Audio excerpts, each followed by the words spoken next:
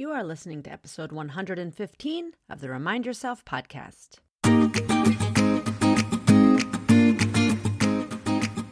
Welcome to the Remind Yourself podcast, the podcast for physician moms just like you who want to ditch mom guilt, stop yelling, and start enjoying their lives today.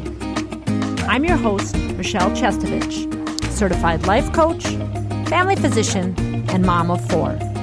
If you want to overcome overwhelm for once and for all, this is the place for you. Hello, Mama Docs, and welcome back. I want to start today with a celebration. I've spoken about it on my podcast, and I certainly talk to my clients about it on the regular, but we need to stop and enjoy the journey of life and celebrate. And what I want to celebrate today has everything to do with all of you.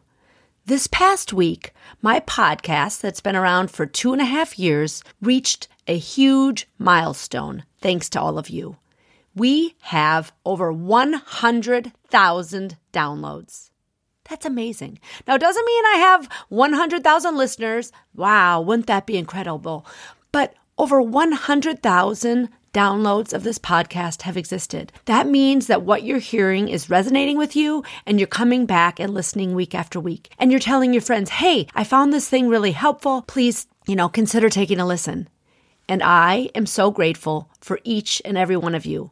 I've had the wonderful opportunity to meet many of you in real life, and I know that there are so many out there that I just will meet someday, and I can't wait until that day happens. So today I want to start with a celebration for you and for me and for this baby that I birthed 2.5 years ago, my Remind Yourself podcast. Again, we celebrate often these big milestones in life, but I do love enjoying the journey along the way. Every week when I sit down and send out a love message to all of you, I am grateful that I have this opportunity. But I just wanted to take a brief moment to celebrate this big milestone and celebrate with all of you. I also wanted to share with you my sweet youngest daughter surprised me by making a homemade chocolate cake that was delicious and beautifully decorated in honor of this milestone.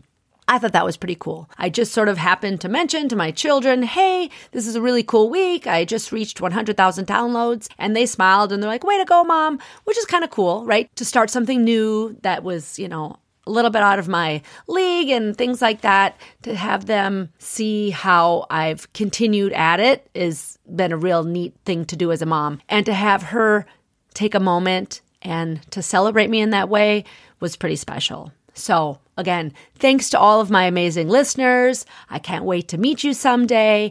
And now we're going to get into this week's episode. So today is the last day of May, which again, this whole month I've been talking about mental health awareness. Today I want to speak to you about something that I speak with often with my clients. And this is the mental load of motherhood, or of, I would just say, being a woman. Right? This mental load is this unseen cognitive labor that many of us in a partnership have. It is all of the things that are going on in our head that keep our household and our families running.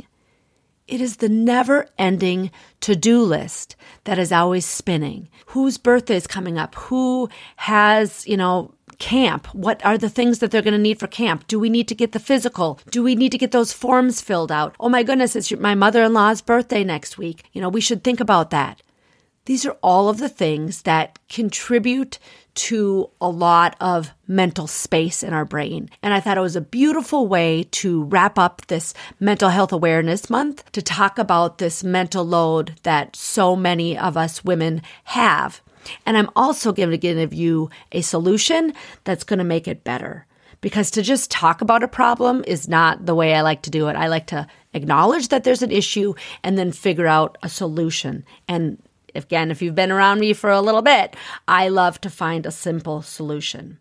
So the reason that this mental load, or what I like to call cognitive labor, is an issue is that, again, we're very high-achieving women. And we like to have things done a certain way, and we come together in a partnership, and we are just thinking about all of the things. And the problem with this is that, number one, it leads to a lot of exhaustion, right? Because when we're always working, not only doing the work that needs to be done as being a physician and, working in your home, taking care of your family, but it also leads to mental exhaustion, right? And burnout. And more than that, I would say that number 2, it leads to resentment and it causes a lot of strife in relationships. And I just don't love that, right? Like, I get it that relationships have their ups and downs, but I see so many women who are suffering and are doing a lot of blaming, and it just is not healthy for relationships. So this is what we're going to do about it.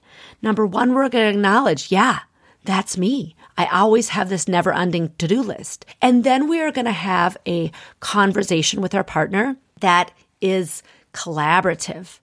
In the past, I have confronted my partner and said, hey, I feel like I'm doing all of the things around here. They're all the things that I need to not only do, but think about. And often, of course, my husband would get very defensive. He'd say, well, I'm doing X, Y, and Z. I'm like, yes. And while I appreciate that you do X, Y, and Z, I am doing A through Z and thinking about X, Y, and Z, right? So it's not that we want to blame our partners. We don't want to get them into that area of defensiveness, which of course, when someone attacks you, it's normal for someone to become defensive, right? And that's not a great way to collaborate and problem solve. You are a brilliant, compassionate woman. And I imagine your partner is also smart and has ideas of how they want to contribute to your household. So what I suggest is not when times are just right in the middle of, oh my gosh, we don't have shoes to wear. I thought you were going to do that moment, right? When we're pointing fingers and everybody's upset and angry. But at some point to say, hey, I'd love to sit down and just have a conversation with you.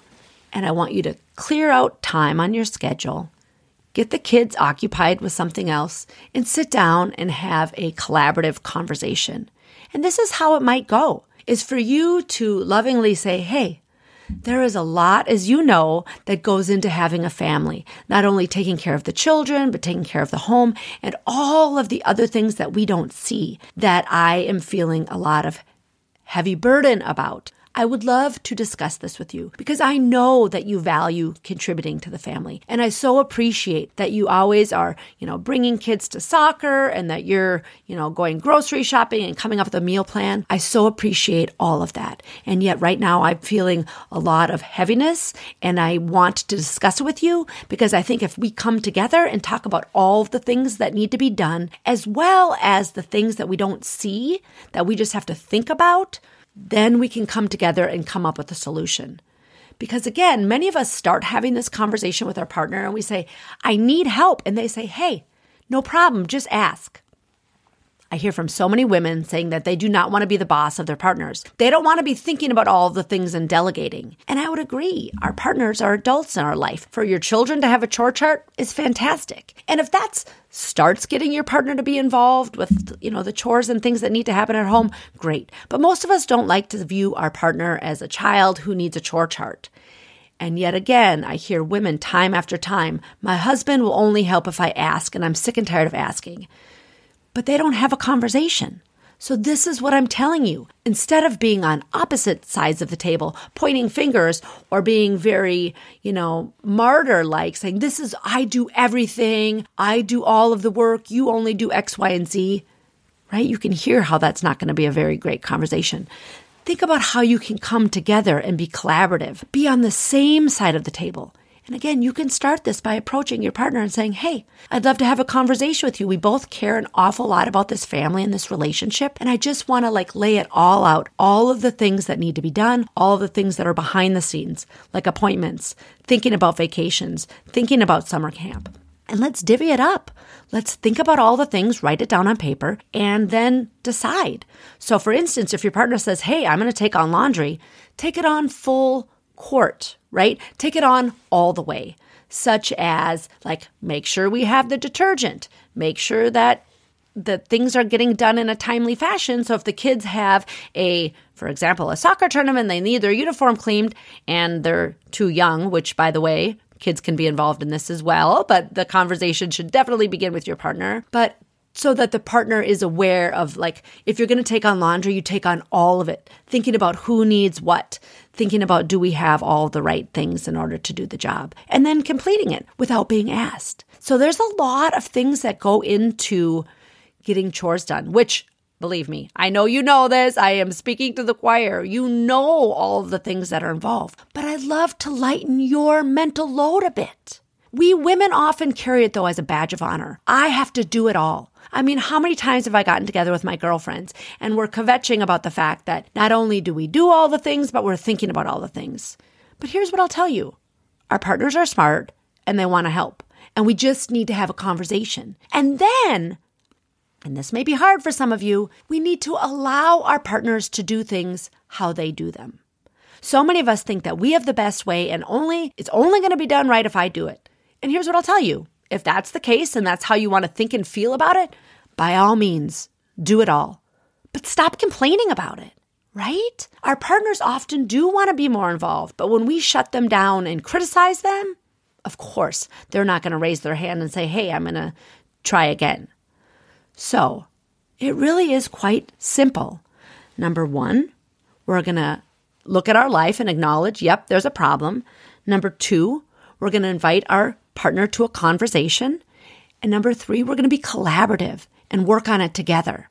Write down all of the things, and then people can claim from A to Z all of the things that particular topic entails.